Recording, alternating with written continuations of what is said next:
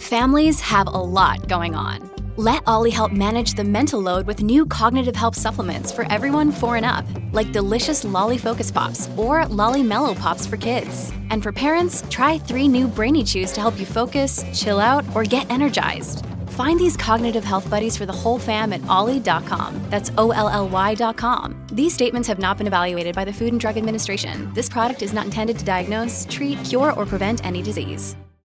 Many of us have those stubborn pounds that seem impossible to lose, no matter how good we eat or how hard we work out. My solution is PlushCare. PlushCare is a leading telehealth provider with doctors who are there for you day and night to partner with you in your weight loss journey. They can prescribe FDA-approved weight loss medications like Wegovy and Zepbound for those who qualify. Plus, they accept most insurance plans. To get started, visit plushcare.com/weightloss. That's plushcare.com/weightloss. Back in 2011, I was really ill. I'd gone from a history of art student, loving life, to sleeping for about 16 hours a day, having heart palpitations, chronic fatigue, constant headaches, horrible stomach issues. The list really does go on. So I spent months in and out of different hospitals, and eventually I was given a whole host of different drugs. From steroids to beta blockers, it was intense. But I was confident. I had no reason to doubt that the drugs wouldn't work and that I'd be back to myself in no time. And then they didn't work. But I kept taking them. I remained optimistic. They'll work eventually. I even made a medication spreadsheet to ensure that I was as diligent as possible.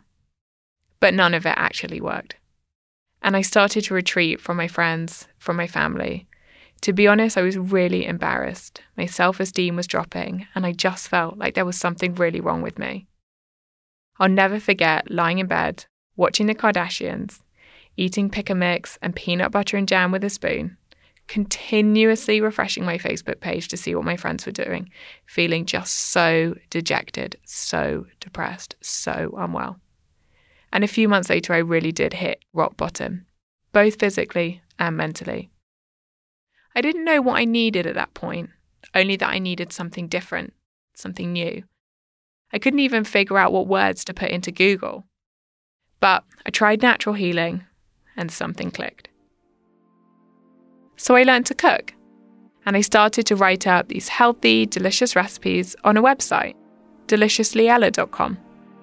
As I got better and better, the site started to reach more and more people. It became a community.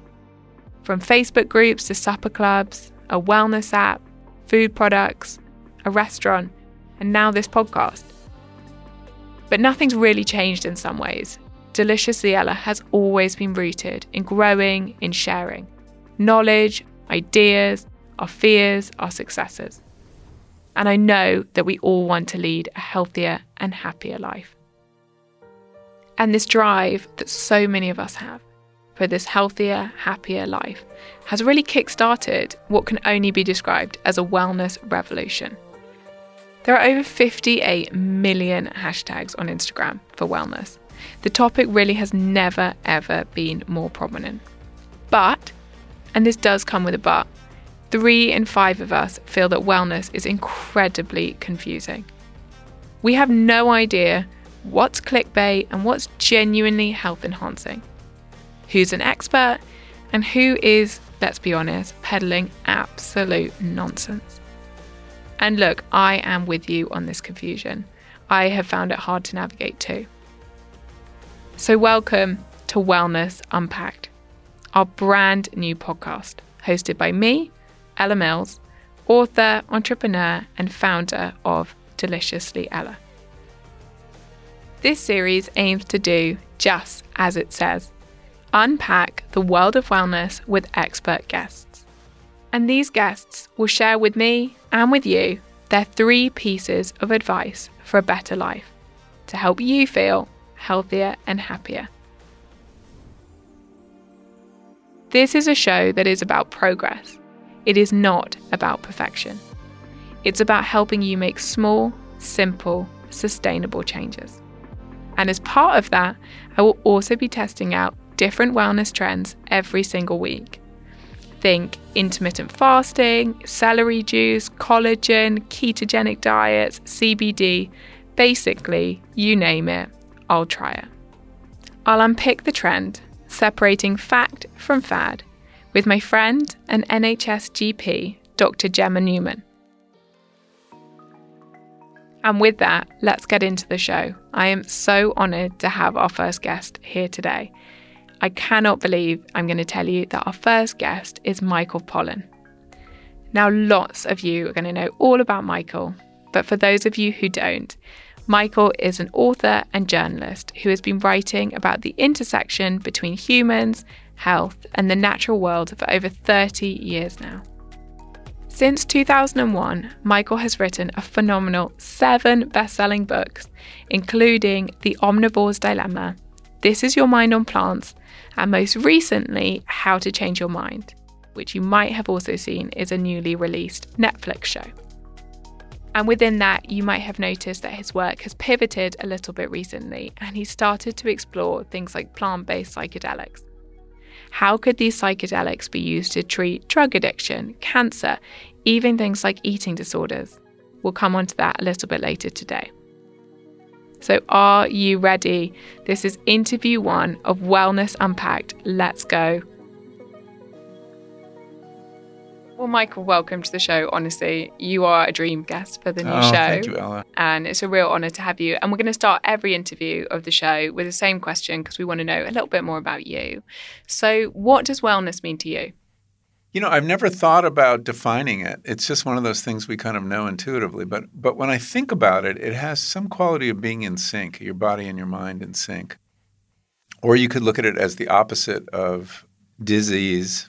It's ease and order, right? And the opposite, of course, is disease and disorder. So I guess that's how I think about it. It's a really nice, kind of non-prescriptive, very gentle approach, which I love and obviously is absolutely what you're known for. And before we get a little bit into your career and what you do and your advice for our listeners, I wanted to understand a little bit more, again, about you and what sparked your interest in health and well-being, our relationship to plants, to nature, to the world around us. I know it started when you were quite young, is that right? Yeah, I've been a gardener since I was about 8 years old. I had a grandfather who was a wonderful gardener, and we connected over very little. Actually, there was a lot of tension in the relationship. He thought I was a hippie, and he was a first generation immigrant from Russia, and he really didn't understand my world, and I didn't really understand his world. But the common ground was his garden. He had this beautiful garden in Babylon, Long Island, and I loved being there, picking things, and it's where I was acquainted with the kind of miracle that you could plant a seed and, a couple months later actually have something of value, something delicious. And that's always stuck with me. And if you're interested in the relationship of people and plants, eventually you're going to look at food because this is the most profound way we use plants to feed ourselves. We're utterly dependent on them. So I started some of my essays about gardening gradually turned into essays about agriculture. And it was the first time that I saw really big farming, industrial farming in Idaho, where we grow most of our potatoes. And I had just never seen a farm on this scale, that automated, that chemically intensive. The farmer stayed inside. He basically farmed from a bunker, a concrete bunker, and he had a series of screens, each one of which had another 9 crop circles. A crop circle is 187 acres, about 90 hectares. And without going outside, he could adjust the pesticide, the water, the fertilizer. And I asked him about farming this way, and he said, well, it's much safer because I'm using pesticides that once I spray, I can't go in the fields for 5 days. They're that toxic. They're neurotoxins. And I asked, why do you use that pesticide? And he says, well, it prevents net necrosis. I said, what's net necrosis? Well, if you've ever sliced open a potato and you see that brown line, it's a purely a cosmetic defect that's caused by a certain aphid. So we have to spray. And I said, well, is there any alternative? And he said, yeah, just don't grow russet Burbank potatoes. That's the one that gets this. And I was like, so? He said, well, McDonald's will only buy russet Burbank potatoes. They want those very long French fries. And so I suddenly had this insight into that this is a system and that we're implicated because we like long French fries apparently. But to get long French fries, the farmer has to do all these incredibly dangerous things. And, of course, the people at the eating end of the food chain, probably McDonald's, don't even realize what's involved. No, and it's extraordinary. And in this education that you've given people, there's so many quotes that you're famous for that you see absolutely everywhere. But one that I think you see a lot of the time, and I wondered if we could use this for an example to kind of share a bit more of the philosophy on this approach to eating that you're so famous for, is eat food, not too much, mostly plants. Could you unpack that for us? So after I wrote my book on the agricultural system, everybody was asking me like, okay, you told me about how they made the potatoes and how they treat the chickens and everything, but what should I eat? And that finally, people care about their health. And so I set out to answer that simple question. What should you eat if you're concerned about your health?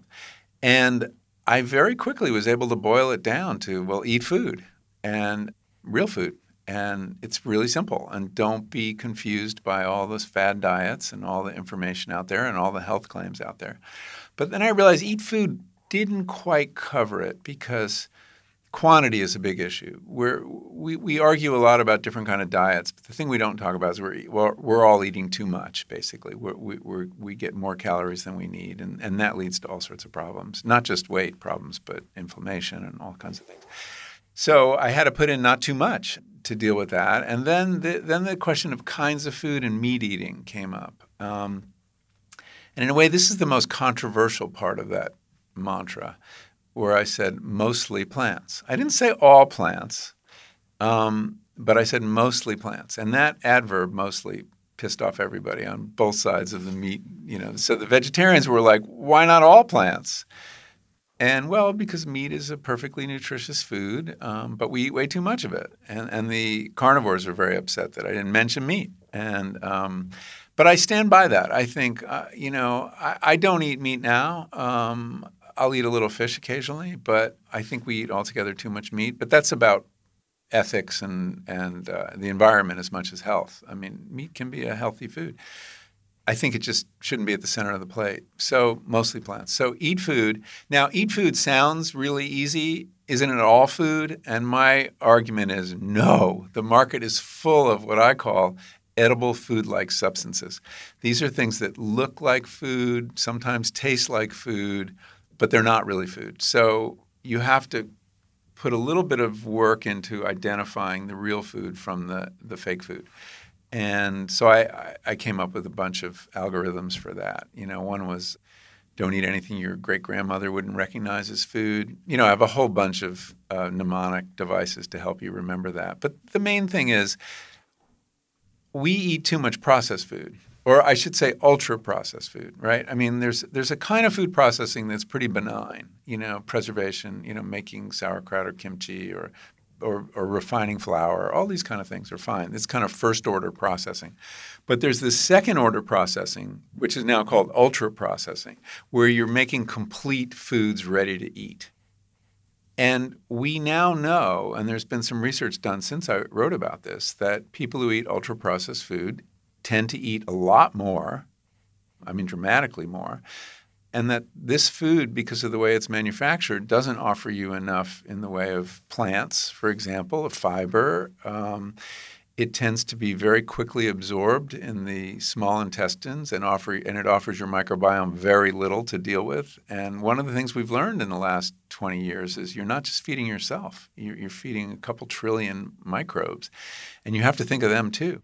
Yeah, absolutely. I changed my diet completely 10 years ago and went to a plant-based, completely natural diet. And I will never forget how struck I was by when I started turning over the back of pack of things in supermarkets. And you just are relatively naive to it, I think, until there's a kind of the penny drops and you start to pique an interest. And then even just a little bit of something is in almost everything. And it was a really shocking realization. And it, framed the whole kind of my whole interest in health and well-being and all the work that you do.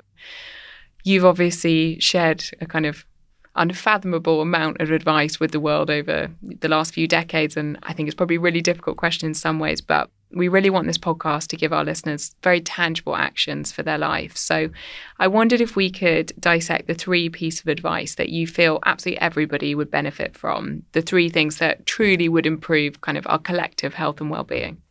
This is one that kind of follows from this distinction between real food and edible food-like substances, and that is cook. Cooking is a really important part of the puzzle.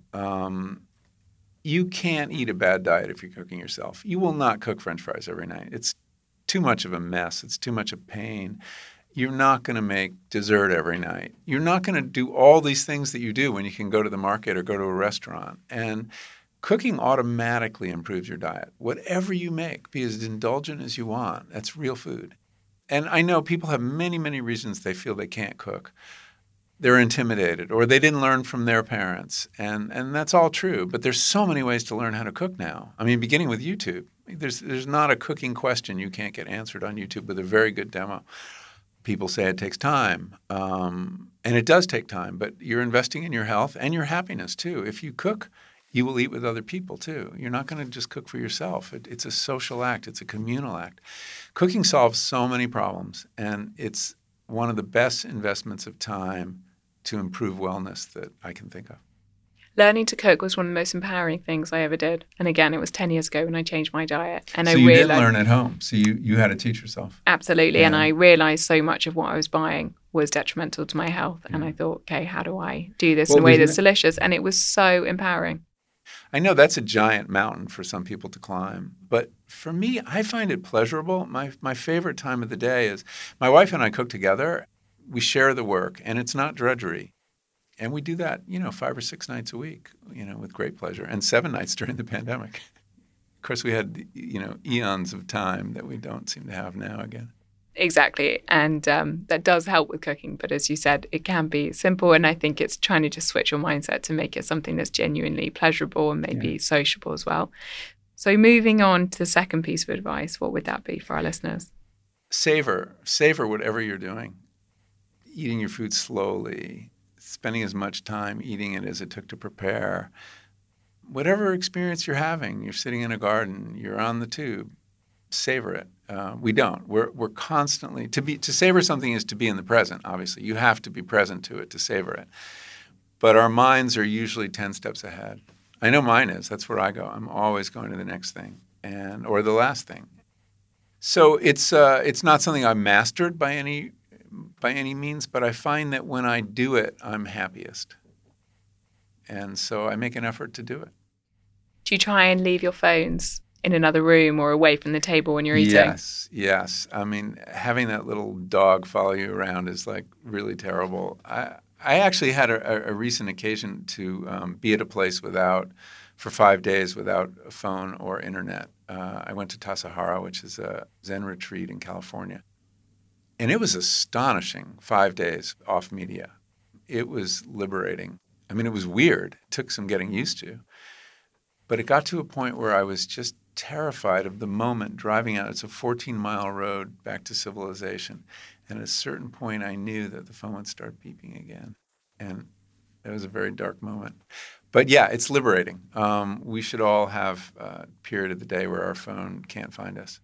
I think that is very sage advice and something I need more of, definitely in my life. It's hard. It's really a discipline. I think it's very important. I mean, this is one of the biggest changes in our lives in the last 15 years, is that we feel naked if we don't have this computer next to us, this phone. And, before smartphones, you either had it with you or you didn't have it with you. You didn't need it by your side.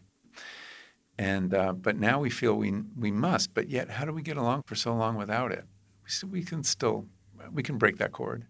Yeah, and it's also made it easy not to cook as well because you can tap everything at the click of a button now. And the food shows up. Exactly, which is an extraordinary change that I think is going to be increasingly powerful. So moving on to your third piece of advice for everyone.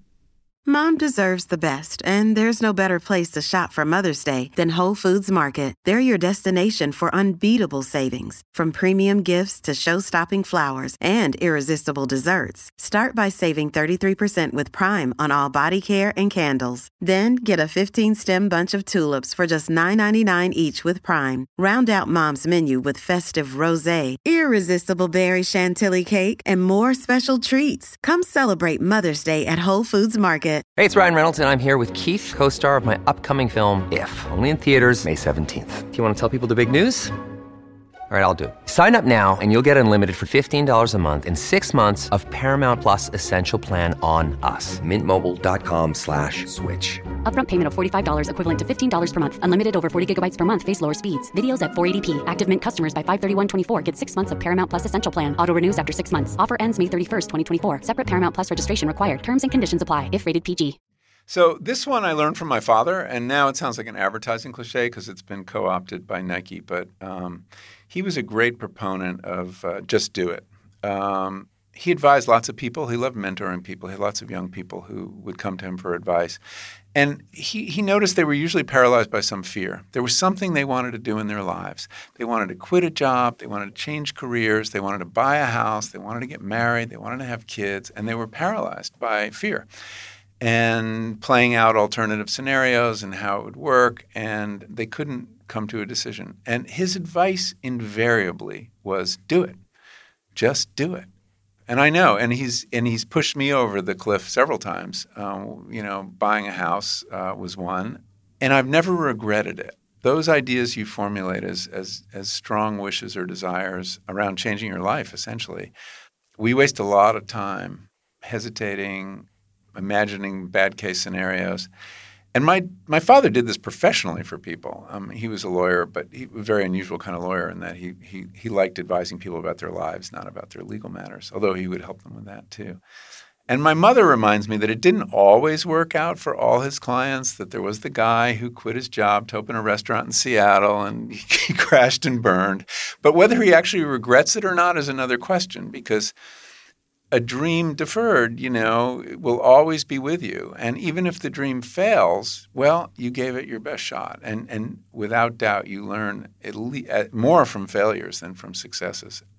So I don't know that he has any regrets. So anyway, that would be my third piece of advice.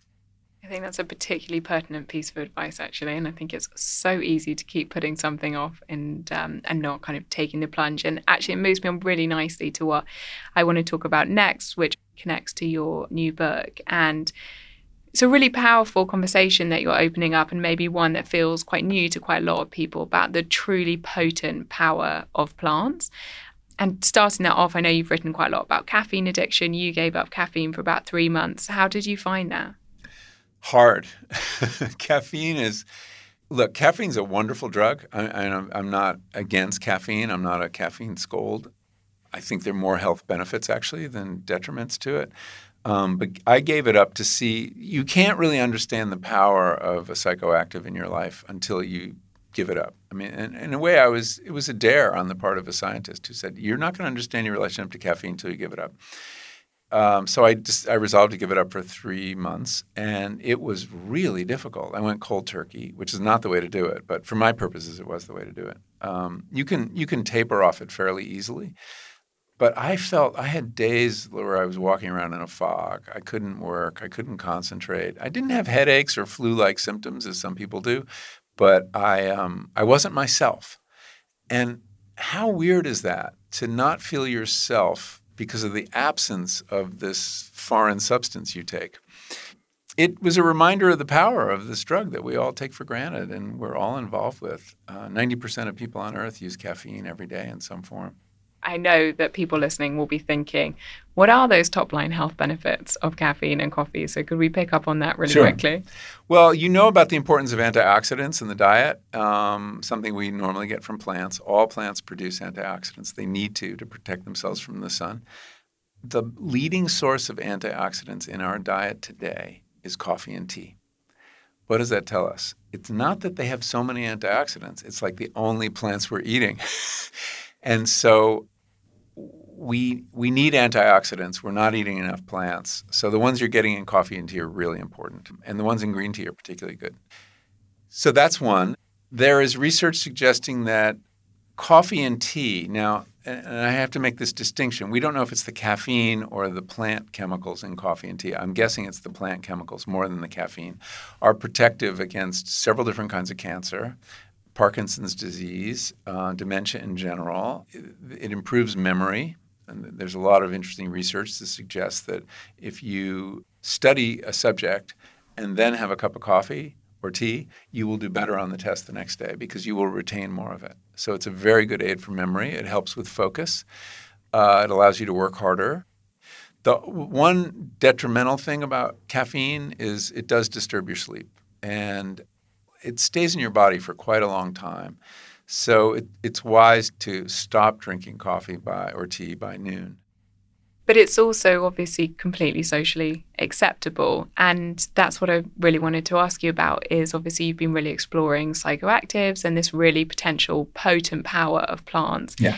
And I'm really interested in this continuum because obviously coffee is, as you said, it's incredibly powerful, but it's completely socially acceptable. It's something and it's most not of disruptive. us drink. I mean, in fact, to the contrary, it lubricates the working of society and the economy. You know, businesses love coffee, and tea. They give you coffee breaks, right? They give you free drugs and 20 minutes in which to enjoy it. I mean, why are they doing that? It makes you a better worker.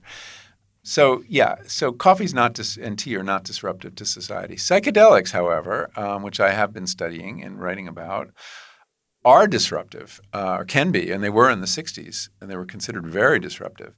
But we are learning, there is this renaissance of research in psychedelics, and we're learning that they're really important plant medicines and that we should be thinking of them as aids to therapy. And they are healing people from depression, from anxiety, from obsessive-compulsive disorder, from addictions of all kinds. I mean, it might seem counterintuitive that a drug could treat an addiction, but in fact, we have evidence now that psilocybin therapy, psilocybin is the chemical in magic mushrooms, can break smoking addictions, alcohol addictions, cocaine addictions. It's going to be trialed now, or it's about to be, in treating eating disorders too. How amazing that these chemicals produced by plants and fungi can give people a kind of experience, because it's not just the chemical, it's the kind of experience it occasions that shakes people out of these deep grooves, these destructive habits of both thought and behavior. So as a contribution to wellness and well-being, we may be about to have a very powerful new tool. It's absolutely fascinating. I actually know two people very well to whom it's been a kind of completely life-changing experience, and you can kind of palpably see the difference, which is quite extraordinary. And I guess to almost circle that right back to the beginning, do you feel that almost that original quote, eat food, not too much, mostly plants, is indicative of the kind of total reframing of the way we're thinking about plants in general? It's absolutely on our plate and understanding so much more about what we're eating. It's not about 60% of our calories coming from ultra-processed food anymore, but it's also about that shift in mindset on the power of plants and the kind of total narrative that they can have such a kind of widely encompassing impact on our health, not just simply through broccoli. Oh, yeah. No, I mean, plants probably have a lot more to teach us yet that we don't know about. Think about how many psychoactives and food plants exist in the Amazon that we have yet to discover, yet we're burning down the Amazon. There are volumes of knowledge contained in these plants, and we are carelessly throwing them out. So the work of preserving habitat in places like the Amazon, I mean, there may be future cures for cancer. There may be future cures for, mental disorders. It's a high priority. I mean, I think we have to invest a lot more in botany and ethnobotany, the study of the human relationship with plants, because traditional cultures all around the world know things about plants we don't know. Know healing plants, know psychoactive plants. And as we lose those cultures and we lose their languages, we're losing all that information. So as much as plants have given us, there's a lot more out there. Yeah, absolutely. It almost seems to me a little bit that the kind of modern world, the speed, the busyness, this like lack of time almost to appreciate everything that you've just talked about is allowing us to kind of disregard and throw away such obvious unlockers of our health, as you said, whether that's on this kind of much new frontier in terms of psychedelics and our mental health, but also on the most kind of obvious front of our just day-to-day physical health as well.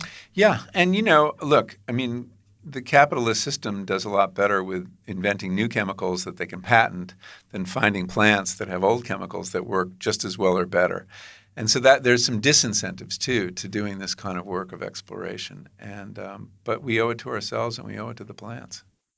Absolutely. Thank you. That was so interesting. I could have asked you 1,000 questions, but really appreciative of your time. Well, I loved that. I just feel so lucky to get to do what I do. And honestly, that conversation with Michael was a real highlight of my year so far. And we're just moving from one fascinating conversation straight to the next. Welcome to our first ever Fact or Fad with Dr. Gemma Newman. The first trend that Gemma and I are going to be unpacking is intermittent fasting. Intermittent fasting was your most requested topic for this section, and I have to say, I was a little bit surprised by the data, and I think you might be too. But first of all, here is Michael's top line on it. My wife and I tried it. I lost a lot of weight on it, more than I wanted to lose, so I stopped. Plus, I love breakfast. If you're thinking about it for weight loss, I mean, my anecdotal response is it seems to work. But the research is equivocal. So is it a fact or is it a fad? Let's find out what Dr. Gemma Newman thinks.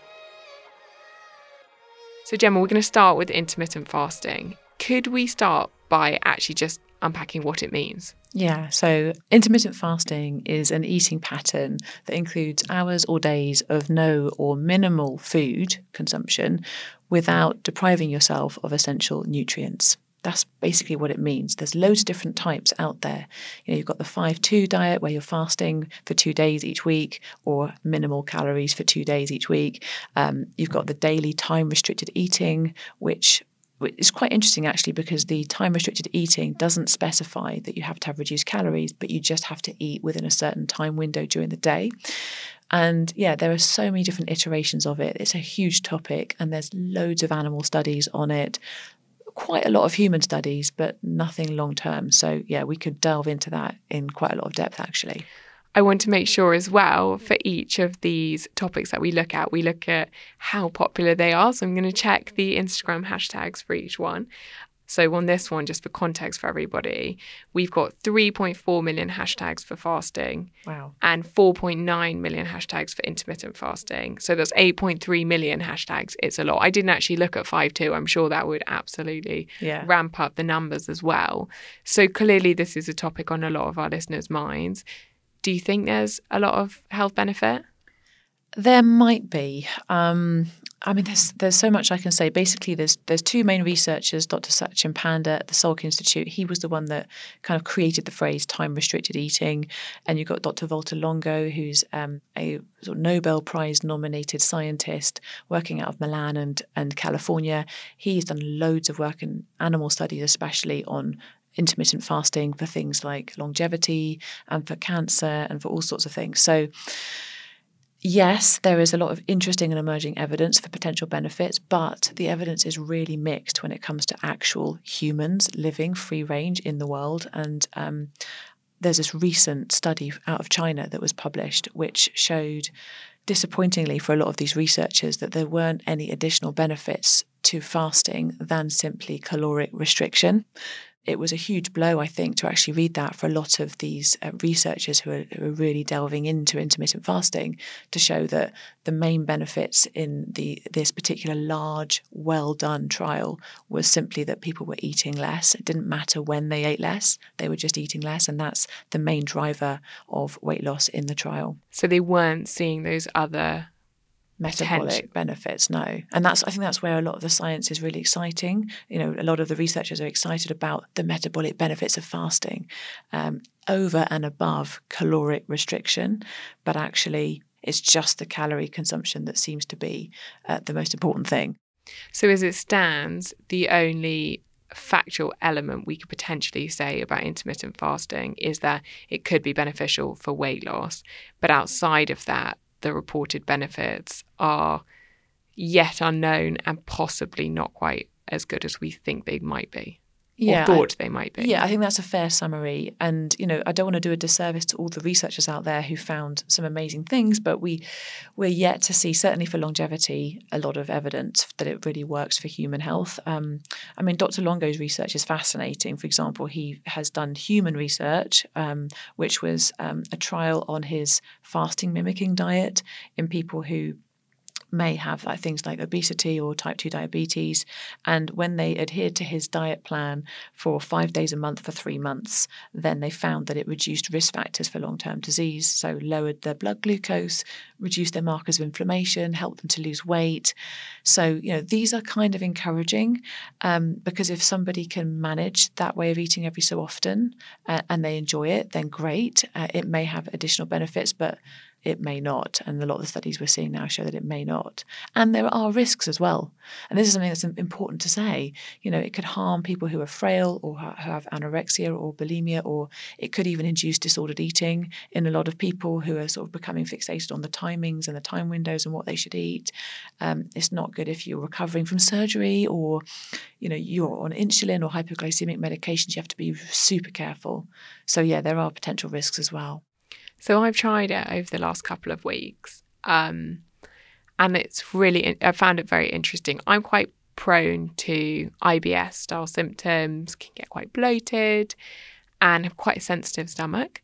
And I did notice that as I got to 14, 15 hours every day for about a week, I didn't have any of those symptoms, which was really interesting. And I don't know if that was just giving my digestive system a pause for a little bit longer than I normally would. But I found that very interesting. I did feel like I had quite a lot of energy. But by the time I got to about a week to 10 days in, it became very, very clear to me that this could be quite a dangerous diet for exactly the reasons that you just said, which is that it feels incredibly dogmatic. And you could see how quite quickly you could say, I feel less bloated, I feel more energized, this is really amazing. Okay, so I can't come out for dinner with you and I can't meet you for breakfast and I can't do this and I can't do that. And quite quickly that, as you said, could trigger some quite unhealthy habits around food. Yeah. And I was very, very, very aware of that. And I've, everything else I've tested, I've never felt that in quite such a way. That's really interesting. And I think that's something to be aware of because disordered eating patterns are not talked about enough, certainly when it comes to intermittent fasting research and research on women as well. There's not enough data on how it affects the female body.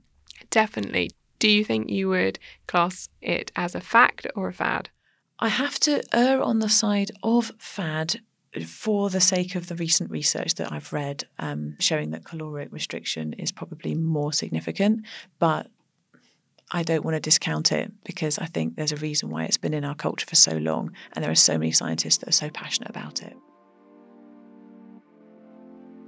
And that's it from me. This is the end of the show and I just want to thank you guys so much for listening and coming on this journey of feeling well with me. I would absolutely love to hear from you. Please do rate it, review it, share it on social media. It makes all the difference. Plus, if you have a wellness trend you want us to put to the fact or fad test, or if there's someone you'd love me to interview, I really want to know because I want this podcast to be reflective of you and your wellness journey too. So just let me know. You can find the brand on social at deliciouslyella or email us podcast@deliciouslyella.com. And just remember, if you are going to make any big changes to your lifestyle, it is always worth consulting your GP. So huge thank you for listening. I cannot wait to see you. Next week, we're going to be talking about behavioural change, healthy habits and mindful eating. And huge thank you to Curly Media, who are our partners in producing this podcast.